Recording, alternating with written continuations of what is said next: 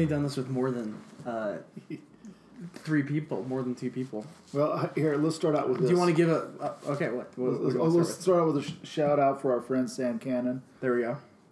We love it. The Record Lounge, 3 Hive.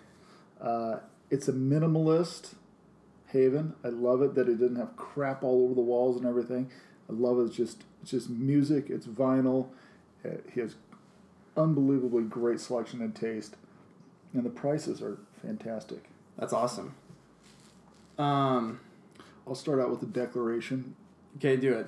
Public Enemy is The Clash. Sex Pistols are NWA. Oh, wow. Well, how did you come to that? I was just thinking about it. I was thinking about how every so often, given whatever art form you want, something kind of comes along and it's like a signpost and it points in a new direction. And sometimes those signpost bands, or it seems like a lot of the time, they're angry, protesting, frustrated, and resonant. And you kind of get the Malcolm X extremes, like maybe the NWA and Sex Pistols. They kind of are like shots across the sky. They burn out pretty quickly, but they have profound impact. Huge resonance. Yeah, whether it's cultural or political. There always seems like there's a lot of political, socioeconomic, and cultural messages in their meaning in their songs. And to me, The Clash was kind of that, in that they were they crossed a lot of genres. They morphed and changed, but their messaging was never dampened because of that. And then I think Public Enemy was that. I don't care who you are, what you think. Public Enemy was the best hip hop group ever. Yeah. And they had the most poignant, not only best songs, but best messages ever. And there may have been bands before them, like Run DMC, that were probably more important to the direction of the music, but I don't think anybody was ever better than Public Enemy.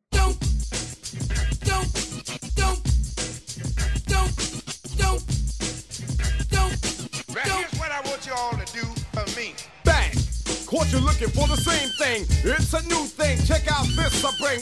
The roll below the level, cause I'm living low next to the base. Come on! Turn up Do you the think radio. The Clash are the best punk band of all time? I think they're the best band of all time. Because I think that if you look at their albums, like Give 'Em Enough Rope, their first couple albums, you could probably call those punk albums if you want to. Punk is more of an attitude than a music. I think that they were the band that crossed borders and moved out of a genre. Because if you look at, there's really nothing that you can really say is punk rock about London Calling or Sandinista.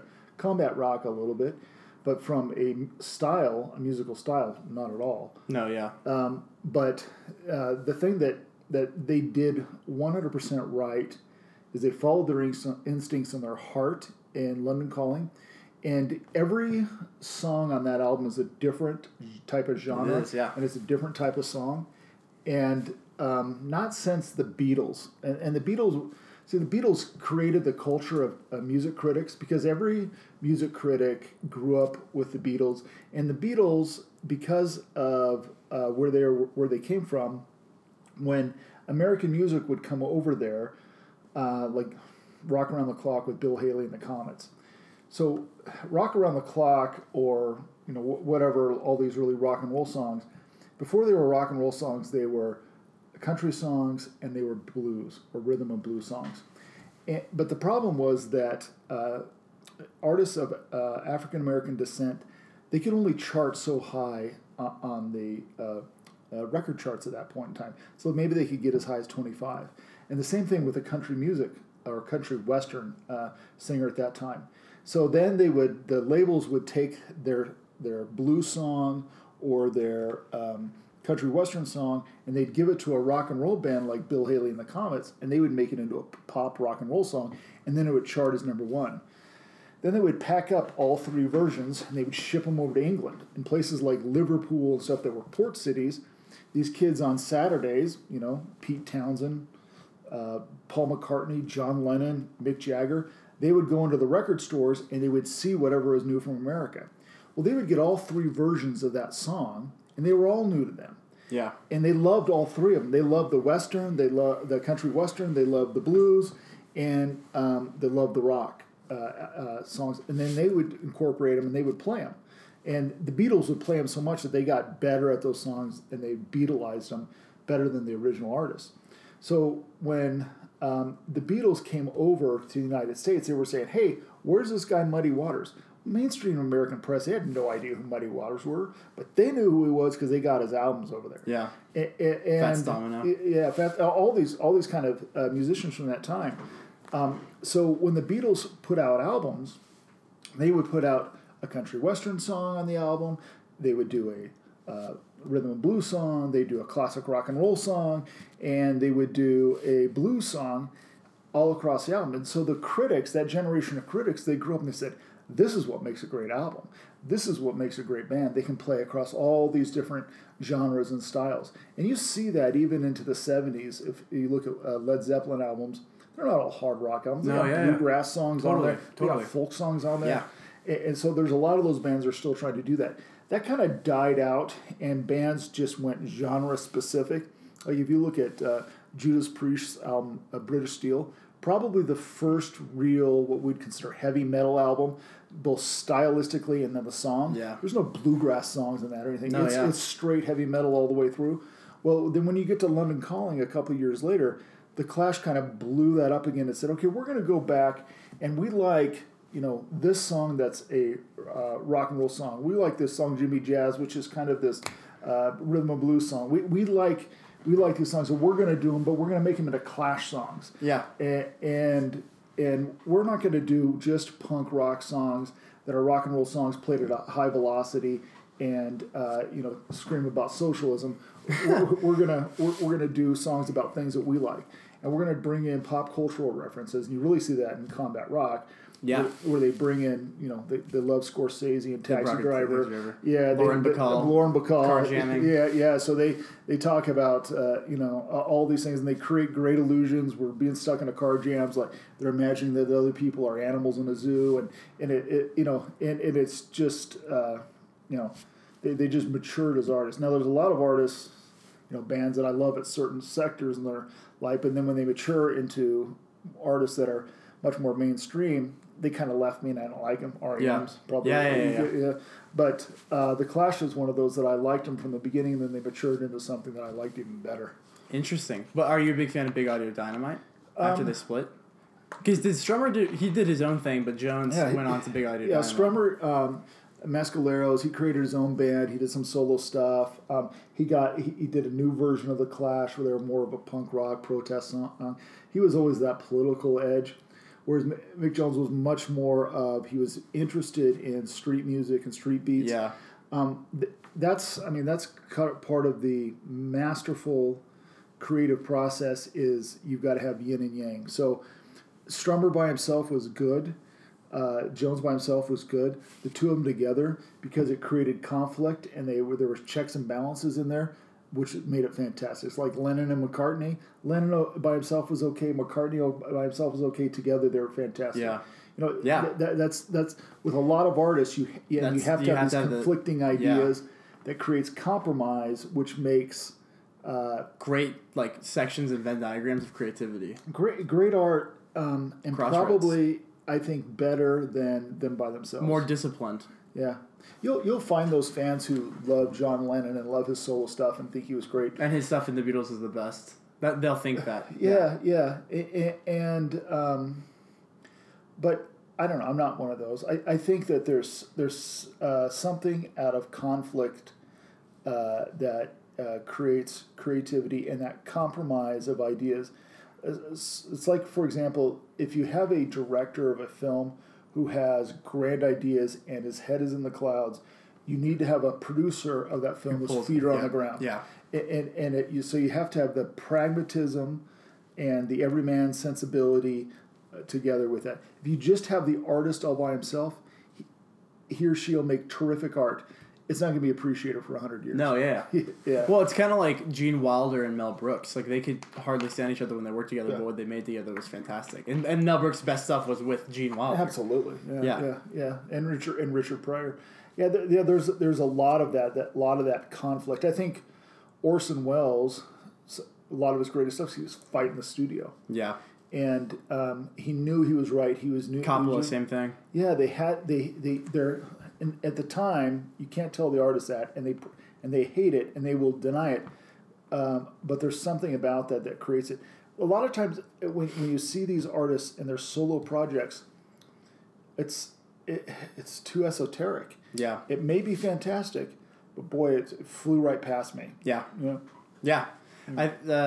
I think Orson Welles is a great example, but I feel like at the end of his life, he kind of was more aware of it, especially since he has "They'll love me when I'm dead" quote and everything. He was a little bit more aware of his time. Well, I think artists realize that too. They realize that that especially guys like Orson Welles, who are brilliant or genius, that the world just may not be ready for them. No, yeah. I agree. Who do you think musically would be like that? Well, there's probably a lot of them right now. They're probably really underappreciated and controversial. I think there's I don't know if I can put my finger on one artist and say this is it. Violent Femmes. At the time, not like a genius perspective, but they didn't get their their due diligence in like the 90s. Well, yeah, no, it was way too late. So Violent Femmes, because they were college rock and they had that following. Yeah, that following. But the thing that Violent Femmes, they were much like the Velvet Underground, who they really imitated. Okay, yeah, I was gonna say Velvet Underground was my next one. Yeah, you look at it, and there were not a lot of fans at the time. When I went and saw Violent Femmes in concert, I could have counted everybody there in the audience. Yeah. So there were not a lot of us there.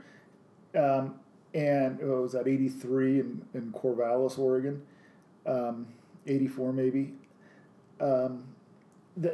But everyone who kind of saw them play said, God, if these bozos can make it out. Yeah. Same thing with Velvet Underground. Velvet Underground, same thing. Jonathan Richman, who created Modern Lovers, after he saw the Velvet Underground, started playing a bunch of Velvet songs, and he basically said, "Okay, you don't have to have. Yeah, I don't have to be Rod Stewart to be able to make this work. Yeah, I don't even have to be able to sing. That guy Lou Reed just talks. Yeah, exactly. I always thought Velvet Underground and Nico was just beat poetry set over, or slam poetry set over a beat. Yeah. With and then you just have noise. Yeah. But yeah, John just Cale. Poetry. Yeah. I think that was the ethos, kind of that Velvet Underground, only they were a little bit higher level, but then Jonathan Richman and the Modern Lovers, and then all those bands from CBGB, Ramones, Television, Blondie, all of them came out of that do-it-yourself mentality. We don't need to have super high production value, and we can go out and do it, and we can create a album. That first Ramones album, when that hit, everybody was like, okay, there's nothing to it. It's a picture of the guys on the front, but all the magic is inside of this thing on this vinyl. Yeah. And it's stripped down, and it's not Emerson, Lake and Palmer and Boston, all these bands who take a year and a half in the studio to make the perfect sound and these big bombastic sounds. It's the opposite of that. And Sex Pistols was the same thing. You look at that album cover, Nevermind the Bollocks. There's nothing attractive. No, not at all. It looks that's it. Yeah. And I mean, they had to go to court. What's his name? David not Geffen. Who was the Virgin Records? What's his name? One of the wealthiest men in the world. Anyway, he went to court because they had Bollocks on the title of that album, and he had to go. And he won. But he went to Richard Branson? Richard Branson, there we go. Yeah, so Richard Branson. He went to court so that Virgin, his record label, could put that out, and it was okay to have that. But if you look at it, it's super plain. There's nothing about it. Yeah, it's super plain. Everything's on the vinyl, and it's all that, and it's that music, and that's what I think. So you talk about genius and ahead of their time, and not appreciated until long after. Yeah, Violent Femmes for that reason. Yeah, everybody who heard that, and plus Gordon Gano, the way he sings, he sounds like a whiny little person, totally, a kind of a wimp, and he's singing these songs and he's saying stuff that probably a lot of people have felt. But man, it's courageous getting up there and saying that kind of stuff. And I did not like the Sex Pistols the first time I heard them because of his voice. Oh, you mean Johnny Rotten? Oh no, sorry, Johnny Rotten, yeah. No, his voice is terrible. They're not great musicians either. It's kind of the three notes, but yeah, Gordon Gano of Violent Femmes, and that kind of brings up kind of the second part of any sort of artistic endeavor. If you think about it, there's a huge amount of courage because basically. If an artist puts their all into something, and especially if they're pushing the boundaries and they put themselves out there and they launch it out for public view, it's like being stripped naked and thrown out in the middle of an arena. Totally. It's a so when artists are criticized and stuff like that, you can see why they pull back and get a little reticent about putting themselves out there. I kind of see. There's always been that huge famous story about Velvet Underground that everyone who listened to that album, only 1,000 people listened to the album, but everyone who did went out and made a band. Yeah. I kind of feel like that's today with films too. I feel like people are saying, "Oh, I could do this. I don't need."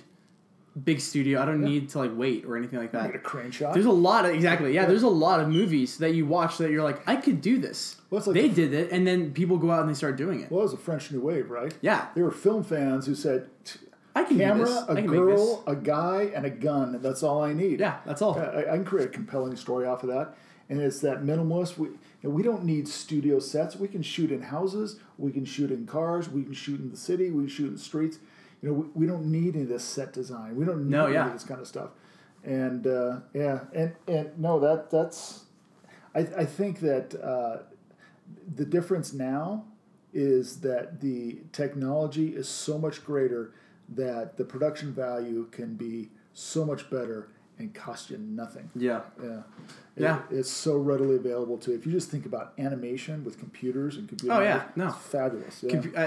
It's like just being in college, just knowing about having editing software on your laptop. Yeah. If you just have a camera and a laptop, you have a whole production studio there. Absolutely, you're done. Your phone. I mean, a phone right now. Amazing. There's a movie that premiered at Sundance 4-5 years ago called Tangerine. That was all shot on an iPhone. Yeah. 2-hour feature length film. Yeah, it's insane. Who did that? It was Sean Baker. Yeah, I wanted to say Spike Jonze, but it was. No, I mean that's something that Spike Jonze would do. Yeah. Sean Baker. We have your list here of your favorite movies and albums of all time. It's bogus. We're not. If you gave me that, asked me to make that list tomorrow, it'd be completely different. Oh no, but it's just how I'm feeling. Well, no, it's no exactly. So at the moment, and that's I think that's how favorites always are. Yeah. Whenever people ask you, one day I'm feeling really Kurosawa, the next day I'm feeling really Hitchcock. If I watched Incredibles again, I would say, okay, favorite superhero movie of all time. Yeah, totally. Or even Unbreakable, but then you watch something more recent. It always fluctuates. But we'll just, we're not going to get through all of this either with the hour that we have. But we'll just go one by one. And these lists, they are so highly subjective. So subjective. This isn't best of all time. This is your favorite. Because for best film or favorite films, I could have put Abbott Costello Meet the Invisible Man. No, exactly, yeah. Because it's one of my favorite movies all the time. It's probably celluloid trash, but I have such a strong emotional connection of watching that on the black and white TV in my brother's room as a little kid with him. Yeah. And us laughing so hard and imitating it. That is a favorite, right? No, totally. Yeah, and that's the whole thing about favoritism. I don't think you could ever say there is a greatest film of all time, or at least because you can make an argument for so many different movies because they're all so different. But I think the same thing for favorite movies. I don't like to rank mine in a number order, but I just have like a 50 or a 100. I'm just these are the ones that I think about the most. These are the ones I like to watch the most. We'll just go through these, but I want to talk about each of them. Yeah, I'd put Good, Bad, and the Ugly on there too. You did? Oh, did you really? I did. I didn't put it on there, but I should. You should. It's one of my favorites. Well, yeah, I didn't like that one until I watched it. Or I liked it. I really liked it, but it was last year when you and I watched it last February. And I was like, oh my gosh. You and I watched it together years ago on Martin Luther King Day. Yes. In Missouri, and for some reason or another, I don't know if your mom had the heat cranked up or something. We were both just not feeling it. No, it was a miserable experience. But it was last February, you and I watched it again, Yeah, and we it were was like, oh my gosh, this is love this insane. movie. It's Yeah. like 3 movies in one. Yeah. Okay, first one, North by Northwest. Yeah, it begins and ends right there. Now, I know that that's probably Hitchcock's most popular and all this kind of Yeah. stuff. So, North by Northwest, I sat on a couch in our family room. I was probably 10 or 11 years old on a Saturday afternoon and watched it. And I remember it was one of those movies where it was a movie that my dad liked. So my dad was a projectionist at the movie theater in Brigham City when he was a kid. And my dad's had seen every movie, and he loved movies. Yeah. And this was one that he really liked. And I remember watching that and thinking, I like adult movies. Yeah. It was Like, the this first is a- one where you're like, this is a big person movie, and it's Yeah. not one of those transitional movies like where it's silly, like a Don Knotts or a Herbie movie, but it's live action. No, yeah. This is a legitimate kind of I don't want to say adult theme because that sounds like it was something that's It was not. made for, like, general audiences, Yeah. but really adults, like, characters, adult characters. Yeah, and I continue to love that movie, and every time I watch it, I love it. And my favorite thing to do is to watch it late on a Friday night. Yes. I don't know what it is. There's something just magic about that. But everything from the score, which is fabulous, to the opening credits, the way that they do it, just the stylized graphics. I love that period of time. I love Cary Grant's socially charming, shallow character. Yes. That kind of finds himself. I love his journey in this film. James Mason is the greatest, coolest villain of all time. Oh, yeah. And He delivers. That's the thing about this movie is So that the deadpan. screenplay is brilliantly written. Oh, gosh. Dialogue alone. Yeah. The story format is fantastic, but like the lines for these characters are perfectly delivered by Cary Grant, Eva Marie Saint, and James Mason. No, They did the no. perfect choices to deliver these lines. From dialogue, To Catch a Thief is probably the best, but this is right up there with it. Yeah. The other thing that they did with this film, which is if you think of the title of this movie, North by Northwest, it doesn't make any sense. No. And it's like a dog chasing its tail. And if you're going to go north, but you're going to take an off way to get there, you're in Chicago, then you go over to South Dakota. I just love, I think that the title's fantastic. It's wonderful. And of course, it's Hitchcock, and I am a freaking baby for Hitchcock. I'm a fan. Worship at the altar of Alfred Hitchcock. I think it's funny that with North by Northwest, so Hitchcock had the idea for the story, and he hired. I'm not. He's written a bunch of stuff. Yeah, he wrote Hitchcock. Family Plot. He Yeah. wrote a ton of them, but I forgot his name too. he hired him to write it, and while they're writing it, Hitchcock was talking to James Stewart, and he was like, it was right after Vertigo. He's like, I'm doing this movie, and James Stewart just assumed that the role of Roger Thornhill was going to go gonna to be for him, him. and so He would have been great, So too. he would have been good, but then Hitchcock was like, he knew he wanted Cary Grant, so he waited till he knew that James Stewart had another obligation, Yeah. and then he offered the part, so he had to turn it down so Yeah. that he can get Cary Grant. But I do think just like by a hair, Cary Grant delivers this. It's like it's he has the best sense of humor to deliver it. Because he can. I don't know that Jimmy Stewart can play a shallow guy. No. He's way too. No. I mean, he kind of does in Rear Window, but he's still a good guy. Yeah. No, you still love him. Yeah. He's. But Cary Grant, you kind of love him for how transparent he is. Yes, no, it's great. It's just how honest he is. Yeah, he's honest about it. The other thing that Hitchcock, he wanted to promote this film. He had this visual that he wanted Cary Grant hanging from George Washington's nose. Yeah, isn't that great? That's how it all started. Was Yeah. was the run across the Mount Rushmore Yeah. statues, and then I just think that's so cool that that's the one idea Yeah. and the one set piece, and they just make And the that whole spawned movie it. around it. Yeah, no, it's fantastic. I love that movie. That movie will never get old for me. I've seen that movie upwards of 50 times, and Yeah, for me some too. reason, every time I see it, it's just fresh again. I can't do it. It's I it's never so tire of it. It's so perfectly written. His Yeah. mom, it's fantastic. It's perfect. It's perfect. No, it's perfect. I know, I look vaguely familiar. Yes. You feel you've seen me somewhere before. Funny how I have that effect on people. It's something about my face. It's a nice face. You think so? I wouldn't say it if I didn't. Oh, you're that type. What type? Honest. Not really. Good, because honest women frighten me.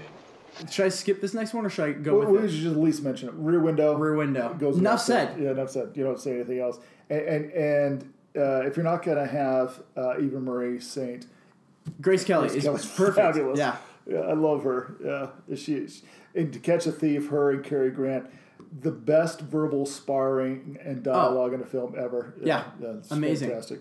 I bet they love that. Taxi Driver.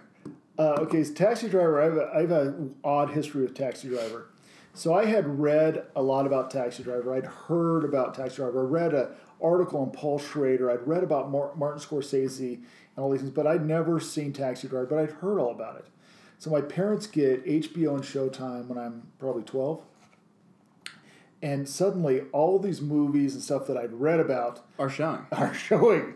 And I watched Taxi Driver, and I felt like I'd been violated. I felt like I lost a piece of my soul when I watched that movie. I was just like, oh my gosh, I don't think I'll ever be the same again. I'm embarrassed to talk to my parents now. Yeah. I feel like I'd done something wrong. It was such a hard-hitting, gritty film. I didn't feel like that about a film again until I saw Reservoir Dogs. Oh, yeah. It was another time I felt that. I just felt like, oh my gosh, I've lost some of my virtue, if I had any. But so I watched Taxi Driver, but it just stuck with me in those images. And probably, I don't know if it was in such a great way, but then I read more analysis of the film, and I read more about Paul Schrader and Martin Scorsese and the story behind it. And I suddenly saw what was going on. And I didn't just take it as that surface shock value, suck on this. No. And all these. The Mohawk. Yeah, the Mohawk and sport. I saw it kind of through, I don't want to say the creator's eyes, but through a little bit of their intent and understood it a lot better. And then the deep psychology of the character stood out to me, and I understood what they were trying to do. Now, I know that it had rough historical events, and that Hinckley saw it and shot President Reagan because it was inspired by that film. But it's one of those films where I keep going back to it, and I can almost watch it now with the sound off and just look not only just at the craftsmanship of it, but the way he does the shots and De Niro's eyes in that film. I've never seen an actor tell you so much and portray so much just from his eyes, where he's looking in his rearview mirror, when Looking at himself in the mirror. Yeah. There's just so when much. he's talking to Sybil Shepherd. Yeah, De Niro does something in that film that, it's just. Taxi Driver has this really weird editing that's almost like jazz music. It has such a rhythm to it. Whenever I watch it, I always notice the editing. It's so like. It's New York. It's so New York. It's beating like. And New Raging York. Bull has it too, but I don't see it a lot in Scorsese's later movies. But it's just like this, like.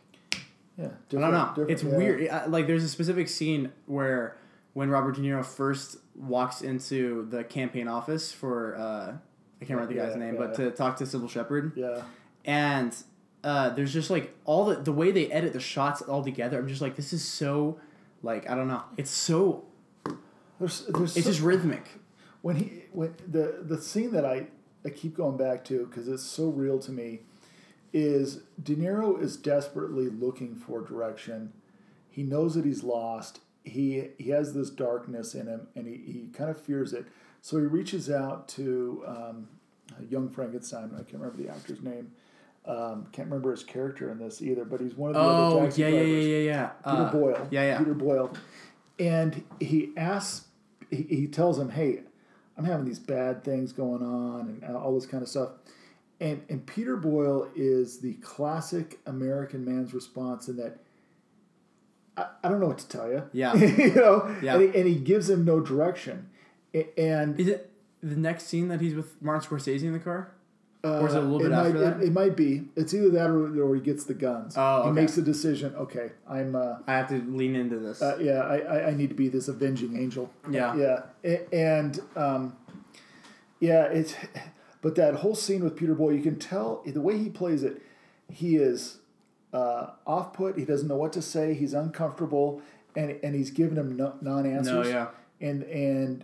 And so for a character like that who's on the hinge and is about to swing the other way,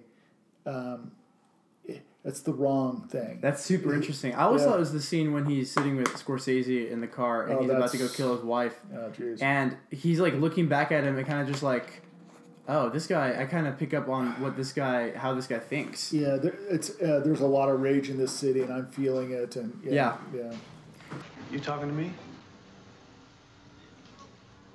You talking to me? You talking to me? Oh, yeah? Huh? Okay. Huh? I always battle between Taxi Driver and Raging Bull for which Scorsese film I like more, but I The can never. greater film is Raging Bull. I mean, from a film from the whole from soup to Yeah. nuts. Raging Bull. There are scenes like this in Taxi Driver. Raging Bull, you feel like you're a peeping Tom. Yeah. And you're watching. It's so authentic. Yeah. So. Yeah. It's so authentic. Seven Samurai. Yeah. That was Seven Samurai. I don't think it was the first real foreign film that I saw, but it was early. And I had read a lot about Kurosawa, and so I was really interested in it. And I had seen The Magnificent Seven before, and I didn't know the connection. And I watched Seven Samurai, and I was like, "Those freaking dorks ripped off Kurosawa, right?" Yeah. But the thing that I remember most, the first time I watched it, was the humanity of these samurai and how they were all so different. How they came together. How what's his name, Tenshio Mufani. How he dies by getting stuck in the butt at the end, which I thought was great. Yeah. But the other thing was. I thought it was this great heroic story that I don't know. It just stuck with me, and I'd watched it many times after that, and I love that story, and I love the story of the heroes, these outcast, starving, masterless Ronin coming together to save these farmers for nothing. Yeah. And sacrifice their lives. I don't know who wrote that story. Like originally? Yeah, it's like a folk tale It now. is, but Kurosawa crafted that thing like none other. It was fantastic. And I love the underdogs coming together and overthrowing the overlords. Yeah. It's great. Bug's Life. Yeah, I was going to say Bug's Life, Magnificent Seven. Yeah. They all take a gangster film that was made. Take a note too. out of it. Yeah. Seven Samurai is fantastic. I want to watch that again. Whenever I want to watch it, I'm just like, I don't have the time to watch this 3-hour movie right now. You got to make it. But this next one is one of the movies I've watched the most since I've been like an adult. I liked it in high school, but it wasn't until I was like 20 that I actually like really like learned to love it. I thought it was really slow. Blade Runner. So Blade Runner's a weird one because I was out on an island for a long time on this. So Blade Runner came out in theaters and flopped. Everyone hated it. And then a year later it was on HBO, and I watched it, and I was blown away by the special effects and the world that they created and the craft and everything, and I loved it. I just could not believe why nobody liked it. So at that time, you had zero access to information. So everything, you had to get lucky to see a clip on TV about anything like this. So I'd go to the public library, and I pulled out all the old Time magazines and Newsweeks, and I read all the reviews on it. I looked up anything I could on Blade Runner, and there was nothing out there. Ridley Scott, very little on him. Yeah. And so this Blade Runner, I would rent it at the video store.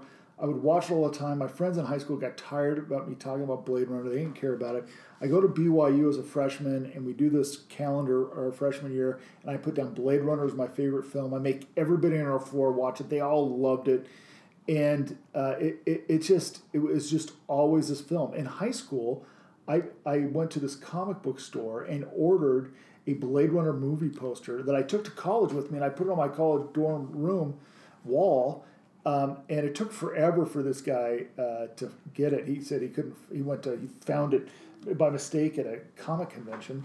That's so cool. But I just it was this, and it was before I knew kind of like this neo-punk kind of world that it was.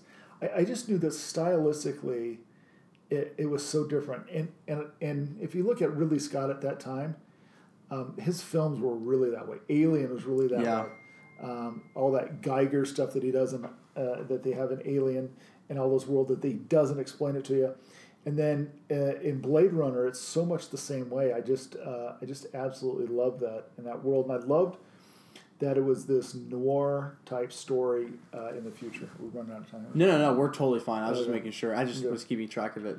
Yeah, Blade Runner is fantastic. Still, I think it's better than 2049, but I do like absolutely. 2049. 2049 is great. It's its own. It's totally its own thing. Yeah, but now it's so much easier to do those things because of technology. Yeah. And to create that look.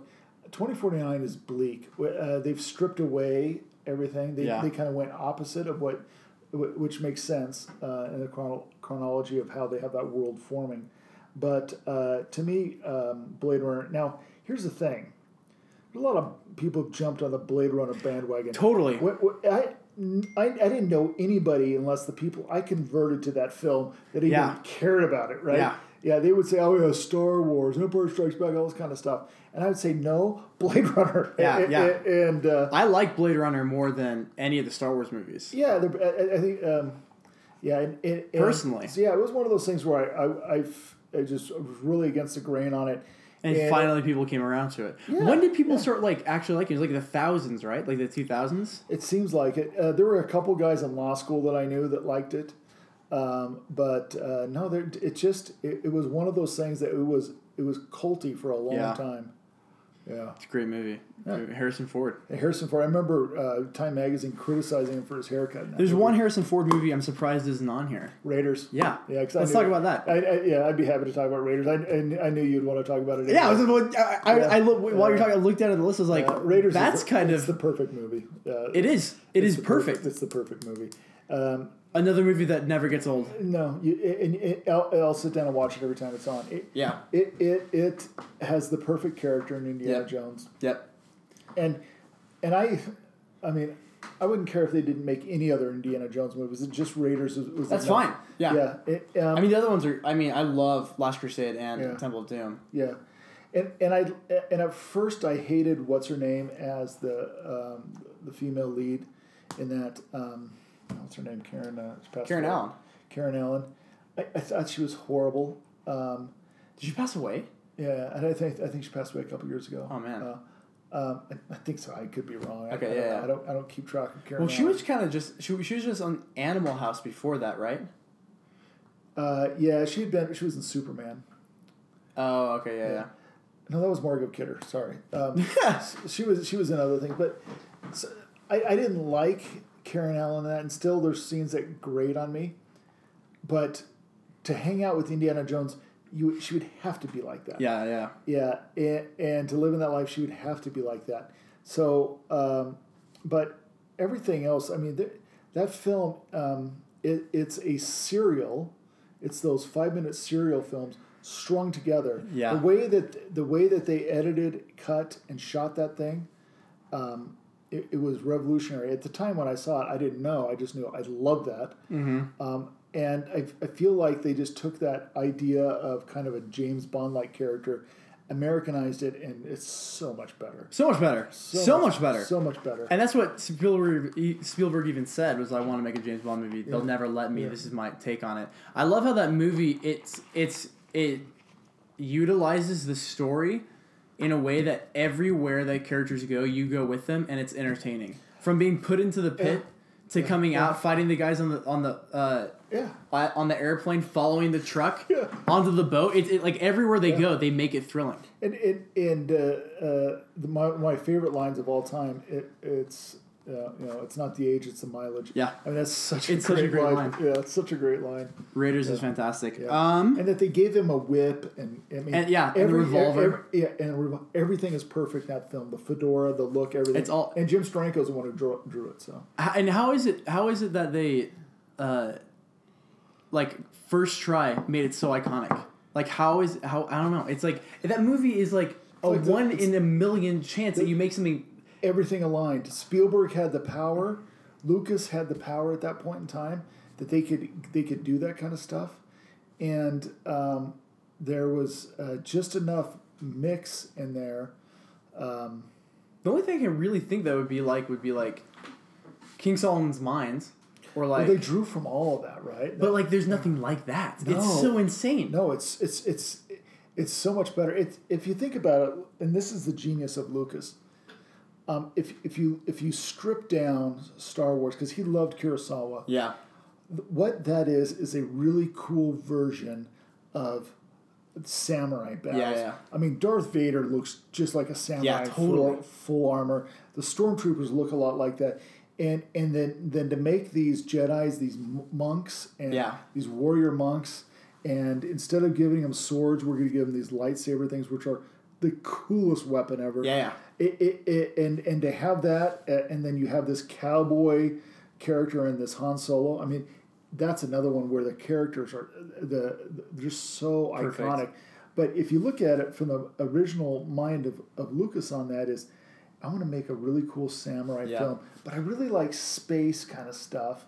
So it's this fascinating blend. I can't do samurai better than Kurosawa, but what if I were to do space samurai? And I also like this gunslinger type character who's kind of this, Those guys, man, they're wildly creative. I'm only going to do a couple more on this list. There are a lot. I mean, they're great. I mean, we'll be doing another episode at some point in the future. We can continue this. I want to talk Fargo and then Godfather Part 2. So Fargo, favorite Coen brothers for me, for sure. Yeah, I like. It's hard to say. I mean, because you also have No Country for Old Men. No Country, I know. I love No Country. I love Fargo. I love, and Paul Thomas Anderson is fabulous this way too, but the Coen brothers, they use environment so well. Oh, so well. I mean, Fargo. God, that might as well be on the freaking moon. Come on, yeah. I mean, there is, and they show it in all these shots where. There's nothing. That parking lot shot where it's from up above. Yeah, him walking in his car. There's nothing there. There's nothing. The opening sequence on those, and if you've ever been in the Midwest, you've driven on those stupid that highways. Area. Yeah, it's just dead in the middle of winter. It's and so Fargo, and your protagonist, she's pregnant, she's having morning sickness. I know she's married to one of those guys, but I love her. She's so fantastic. She is. She's great in everything she does. But in Fargo, and there's they get the cultural things right. You look at No Country for Old Men. You look at Fargo. Oh Brother, Where Art Thou? They pull the nuanced little things out of the local culture. And it just rings perfect. True. And Raising Arizona is a great example. Raising Arizona. My God. What's perfect? I love the part in Fargo whenever, what's his name? Little Bill. What's his name? Sorry. What's his name? Yeah. Because you're Shameless. Because you said that I can't. I'm trying to think of his character's name in there. Because they also used him, William H. Macy. William H. Macy. So when William H. Macy, he's talking to those clients, and he lied to them on the phone, and they come in and they're getting mad at him. He says, "Let me go see what my boss can do," and he just goes in the workroom. I know. And he just watches his coworker watch hockey. I know. And then he just walks out. I just love his coworker though. He's sitting there like eating toast, watching hockey, and then that's it. Like it's just that's exactly what. Minnesota's like. But here's the other thing, though. I love William H. Macy because few can play a man distressed as well as Oh him. my gosh. His facial features. I mean, you name any film. It just stresses me out watching Oh, that. that It is just so stresses stressful. me out. It is It's so stressful. stressful. Oh, it's such That a great that scene when he pulls up on the top of the parking garage and you see the dead purposefully body. ignored. Oh no! What? Oh, Just yelling. oh no! Yeah. But no, whenever he sees the dead body of his father-in-law, and then it's just the shot of his trunk opening. Oh yeah. That's what that movie. It is the perfect, and this is the perfect blend. Any movie ever of comedy and thrilling. And the pacing is fantastic. Steve Buscemi in it. Oh my god. That cast is insane. Oh no. It is so good. Yeah, love Fargo. Mr. Lundegaard, sorry to bother you again. Can I come in? Yeah, no, I'm kind of busy here. I understand. I'll keep it real short then. I'm on my way out of town, but I was wondering. Do you mind if I sit down? Carrying a bit of a load here. No, Yeah, it's this vehicle I asked you about yesterday. I was just wondering. yeah, like I told you, we haven't had any vehicles go missing. Okay. Are you sure? Because, I mean, how do you know?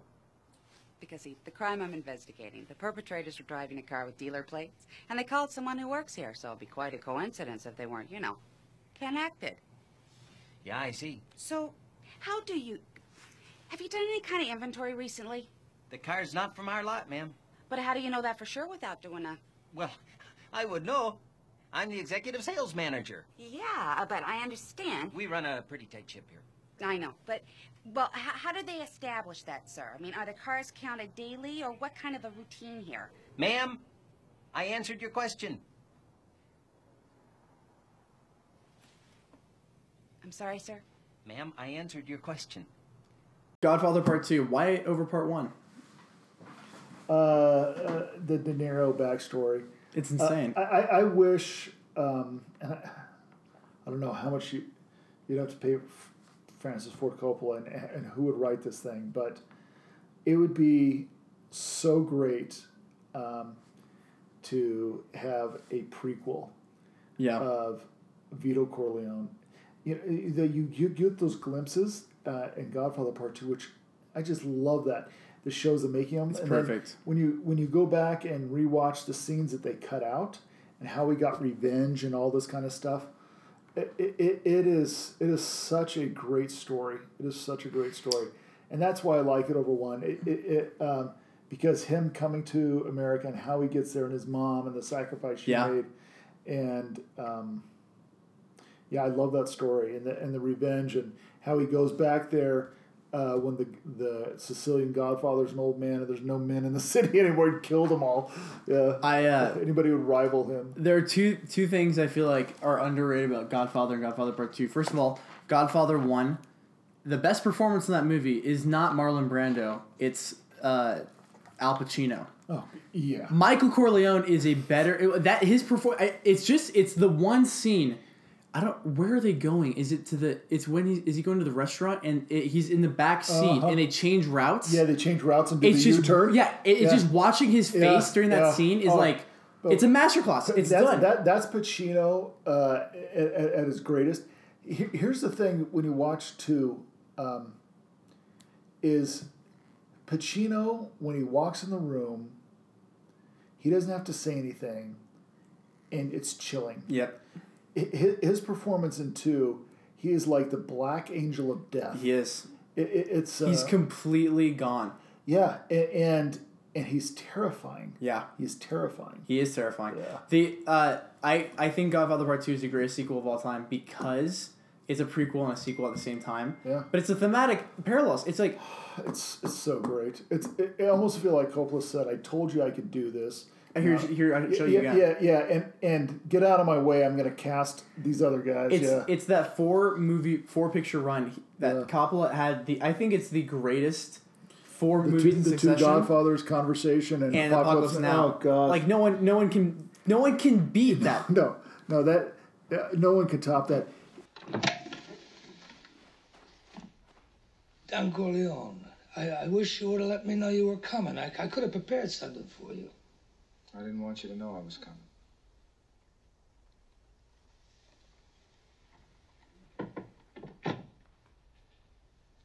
You heard what happened in my home? Mike, I almost died myself. It was all so relieved. In my home! In my bedroom where my wife sleeps! Where my children come and play with their toys. In my home.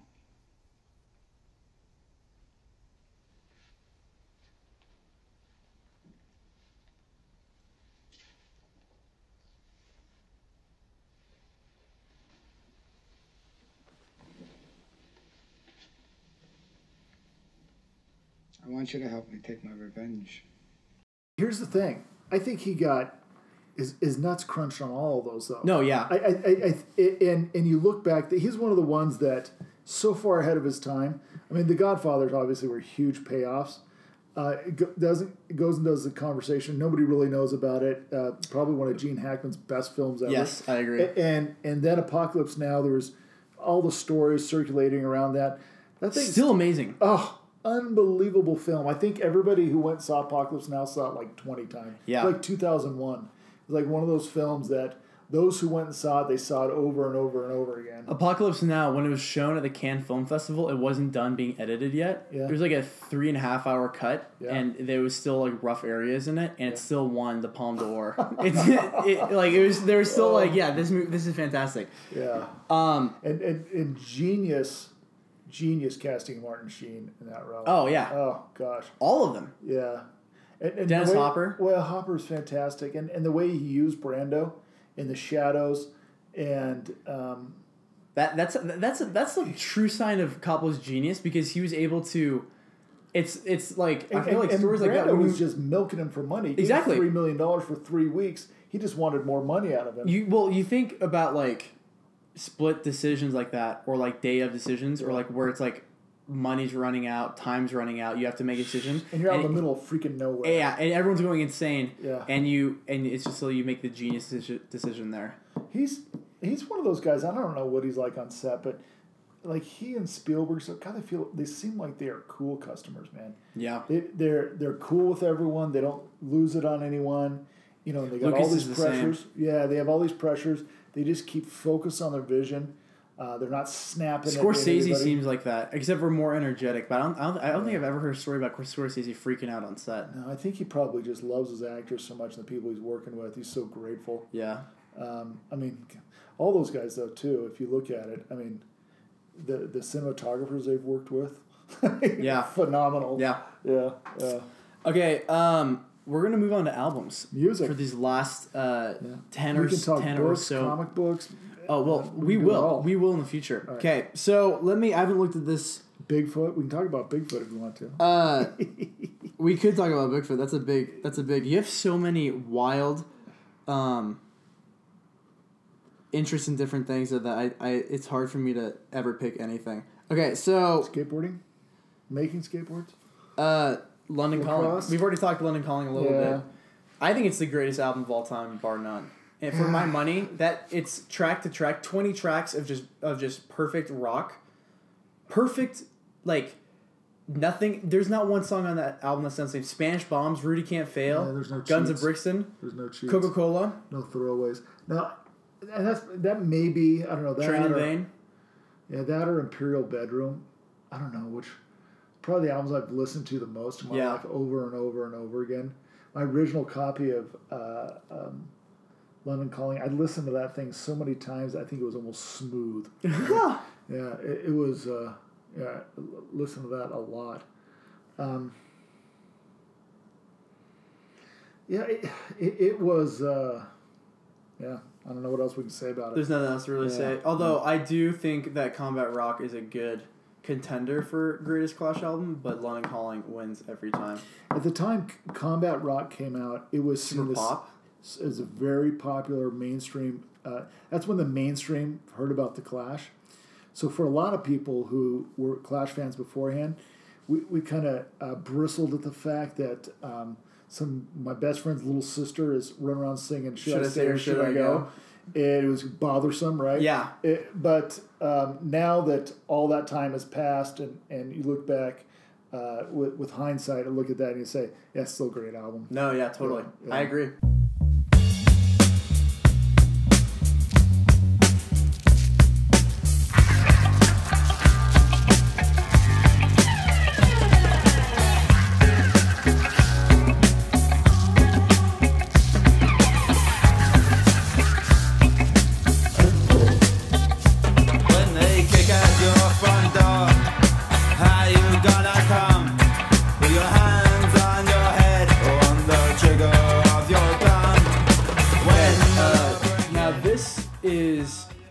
contender for me for my favorite Beatles album. It's one of them, but I don't think it's my number one. Rubber Soul. Yeah. And I used to think you were crazy in this being your favorite Beatles album because I used to be a huge Revolver fan in high school. Well, I love Revolver too. I know, but when I would listen to Rubber Soul and be like, "How this man's insane? This is just a pop album." But it's it's best pop album. It is the greatest pop album of all time because it's the Beatles like honed their craft, like Please Please Me all the way through Help. Then Rubber Soul was like that, like we're just gonna leave it on the floor, and then they're like, okay, now we're gonna venture new areas. But Rubber Soul, I mean, it still had like Norwegian Wood. It still had like funky songs, but. To me, Rubber Soul is the Beatles in college. Yeah. To me, it's like the perfect college album. Like, you should have a copy of To Kill a Mockingbird and Beatles Rubber Soul when you walk off to your freshman year of college. Heck right? yeah. I mean, that should leave. That should be packed in your bags.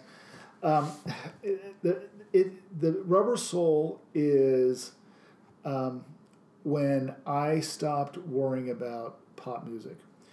So let me say, I used to have a very deep aversion to anything called pop music. Yeah. Because pop music was that garbage that was played endlessly on the radio, and it was sepid, saccharine, and there was no meaning to it, and it just burned your ears, and I never listened to it. I don't know much about music. I can go on a piano, keyboard, and find middle C, and that's the extent of my musical knowledge. But I know when I hear a song and I like it, or a type of music and I like it. Yeah. And the opposite is true. I know when I hear something and I don't like it. Yeah. That's why I never have listened to the radio. You can ask me, you can list the top 50 songs of 1984 that were top played songs on the radio. I probably would have heard some of them just through osmosis. Yeah. But I don't own any of it, and I never sat down to listen to it, right? It was played at school dances or church dances or something. But the Beatles' Rubber Soul, in my mind, is the quintessential pop album, and it's what makes good pop music and pop music okay. The songs are very similar structure. There's meaning to them. There's interesting lyrics. There's lyrical twists, but at the bottom line, they're fun and enjoyable songs. Yeah. And to me, that's what makes Rubber Soul so great, because there's depth of meaning, but there doesn't have to be if you don't want it. No. The songs are entertaining all by themselves, or it's great as an album. And that's what the Beatles were perfect at. Yeah. I think to the end, except for the Rolling Stones wrote better music. Yeah. But the Beatles made better albums. Yeah. Yeah. I agree, 100%. Asked the girl what she wanted to be. She said, "Baby, can't you see? I wanna be famous, a star of the screen, but you can do something in between. Baby, you can drive my car. Yes, I'm gonna be a star. Baby, you can drive my car, and baby, I love you." I told that girl that my prospects were. But over Scary Monsters? I love Scary Monsters because my sister got it for me for Christmas with B-52's Wild Planet, and it was my first Bowie album, and it means a lot to me. Yeah. And I love the album, and I love it so much, and it has such an emotional meaning to me that I can't tell if it's good or bad, but I love every song on there. Hunky Dory is a fantastic album. It to me is a lot like the Clash's London Calling, in that there's all these different musical styles, but still it's so good. They do a tribute song to the Velvet Underground on Yeah. They have a song about Andy Warhol. It to me it's Bowie kind of, and not literally, but metaphorically coming out of the closet and saying, "I'm not going to be this Davy Jones character anymore. No, yeah. I'm going to be David Bowie." And David Bowie is going to be avant-garde. I'm going to push the envelope, and I'm going to explore things. And you know what? I don't care if I'm popular and I have stadium crowds, sellouts. I'm doing what I think is the leading edge. No, yeah. And to me, that's what Hunky Dory is. And if you look back to Hunky Dory, there are songs that are family sing-along songs like Kooks. Totally. Which I love. And there are songs on there that you would never sing to your family. No, yeah. And there's imagery in those songs of the sky cracking open and a hand coming down and stuff, where at different points in your life can mean different things. And to me, I just find that album inspiring. Yeah. Yeah. I just love it. Just love it. I always thought of it as Bowie's piano album. It's like, I don't know why, but I always felt like, was he really, and I feel like that with a lot of his albums. I feel like Ziggy Stardust is his guitar album, and Hunky Dory is his piano album, and then he goes into the really techno pop. Yeah. No, I think so. It is. It has a lot of kind of that, I want to say like ballroom, New Orleans style jazz piano sound to it. Yeah. It's like yeah. That's exactly what I'd say. Especially if you listen to like "Oh You Pretty Things." Oh You Pretty Things, yeah. And the beginning of Life on Mars, they're all piano led. Yeah. It's super cool. Yeah, love it.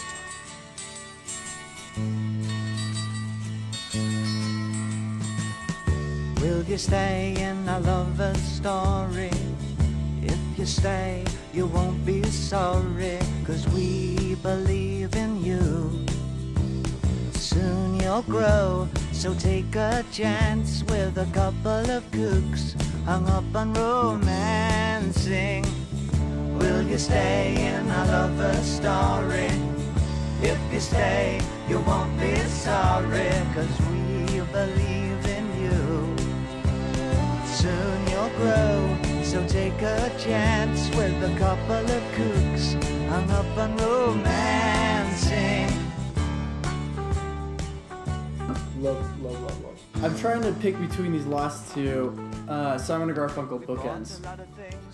That's another one that should be with Rubber Soul when you go to college. Yeah. I agree. That was like my first adult album that I really liked. So I listened the heck out of that one in high school. I got it from my sister. She had bought it when she was in high school. I don't think my brother was into Simon and Garfunkel. He was listening to Steely Dan and Elton John and stuff like that.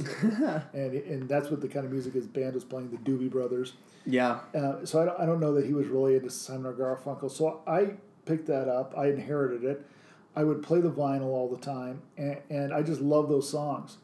There's songs on there about Kellogg's Corn Flakes and Coming to America and old people in retirement homes. Yeah.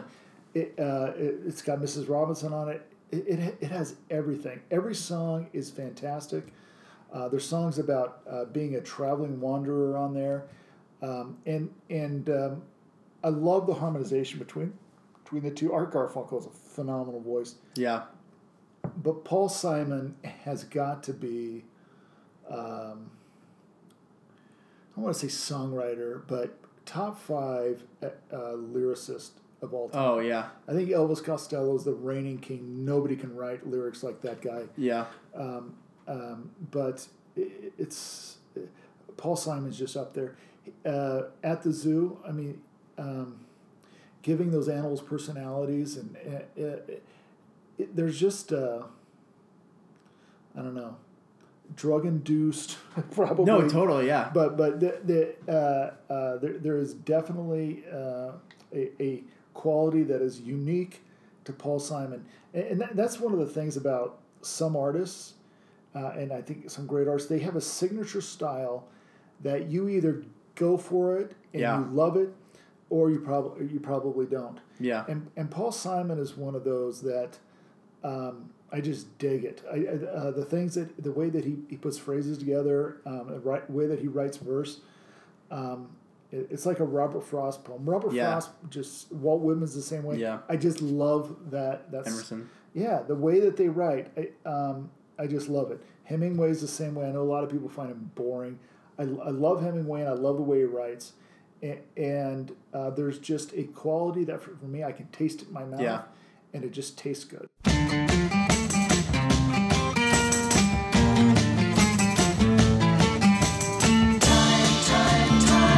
See what's become of me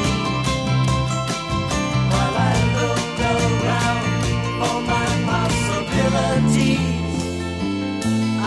so hard to please. But look around, leaves are brown, and the sky is a hazy shade of winter. Hear the Salvation Army band. Down by the riverside, it's bound to be a better ride than what you got planned. Carry your cup in your hand and look around you. Leaves are brown now, and the sky is a hazy shade of winter. Hang on to your hopes, my friend. That's an easy thing to say, but if your hopes should pass away, simply pretend that you I would can agree build with the same them with again. Costello being a great lyricist.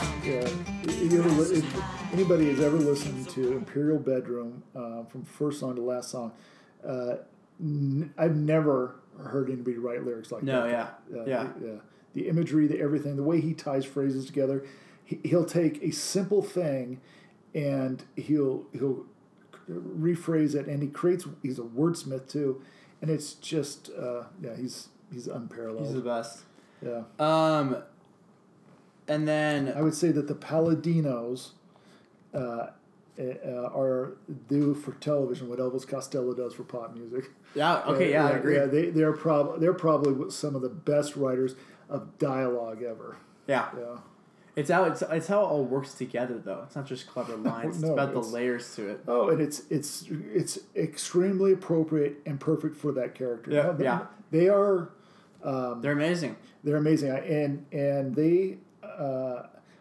It must be just phenomenal instincts, and they just go with their instincts. The big thing about the Paladinos and this goes for Aaron Sorkin too, that I hate it when people talk about, like, I hate it when people say, real people don't talk like that. I'm like, I know, it's a TV show. It's a movie. Art like, is supposed to be exaggerated reality. Exactly, yeah. It's not supposed to be reality. Relax. Yeah. If We you want to hear people talk, exaggerated, go out in public. Like, it's boring. You're watching a movie. Yeah. It's supposed to be entertainment. Yeah. Yeah. I try to talk to guys at work. They're incredibly boring. Yeah. Any closing remarks on any of these? Or pop culture in general? Take a look at it. Yeah. I mean, we just talked about music and film, and there's so much more. I mean, we'll do books. I mean, I'm going to have you on again, for sure. Kennedy's going to put me on next week, too. So. Okay. Yeah. Interesting. We're going to talk about other things. Okay, yeah. But Sasquatch, horror, ghosts, real life things. Yeah, definitely. All that right stuff up that her alley. Likes, serial killers, the stuff that Kennedy likes. Yeah. Adorable true crime. For a young girl. Yeah. What a great young daughter is on a steady diet of equal parts Ted Bundy and how about Gacy. this? I always ask people this: what are you watching right now, or what are you enjoying right now in pop culture? What's something that if you could tell people to listen to, watch, read right now, what would it be? We are in a new golden age, probably the platinum age of culture. Yeah. Because technology has made everything so accessible. Yes. Yeah. So the thing what kind of is a seed in me that I'm really interested in is the local Provo music scene, because it's this interesting blend of folk music and bluegrass and a little bit of country music. Not really styles that I necessarily love, right? I would follow, but I think that it needs to be documented, and house parties happening in places like Velour and Three Hive where they're hosting these types of things, and there's lots of musical talent here and these artists, and I think it's unique. So if you think back to the late 1980s and early 1990s, you had Seattle and Portland and Eugene to a lesser degree, because they're like on islands. The Pacific Northwest is so freaking far away from everybody. They created these local scenes, and out of these local scenes stemmed all this talent. And they had their own unique musical approach. And their music sounded different than everyone else. New York in the mid-1970s to the early 1980s, it was the same thing down the Bowery at CBGB. And Los Angeles in the 1980s, you have these scenes that build and flourish, and they're unique. And I think Provo's having one of those right now. They had one earlier in Neon Trees and Imagine Dragons, and those bands kind of launched, but they were stylistically very different, sounded very different than what's going on right now. Than what's going on right now. And so I think that this art, this scene needs to be documented. And I think that somebody like yourself or your sister would be wise to start attending these things, interview these people, and film. When I was in college, it was ska music. Really? Yeah, that was the thing. Wild. And there was like all these ska bands that were playing around, and across the street from Smith's, the grocery store. Yeah. You've always pointed that place out. That's where they would have bands would go there and play, and they play at the Ivy Tower also, which is now a place for wealthy children with drug problems.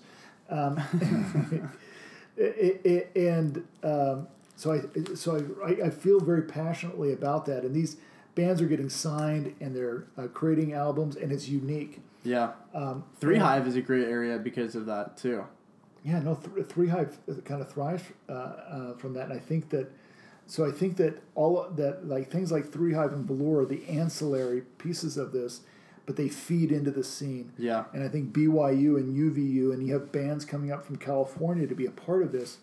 I think that's There are a lot of. There's this one California band that comes up here all the time to play too. That I know that I think a it's lot important. of people like. I think it's important, and I mean, say what you want about LDS culture. There are a lot of things that I would love to go on one of these shows and rant about, but we'd love to. There are some unreal musically gifted people, and, yeah, and in their own nerdy square way.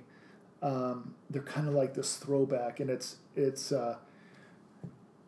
nerdy, unique, and it's their own, and I think that's what makes it cool. That's awesome because they're doing their own thing. You know, they're not trying to be something else. Talking Heads. Yeah, well, they can't be, but so I think that's great.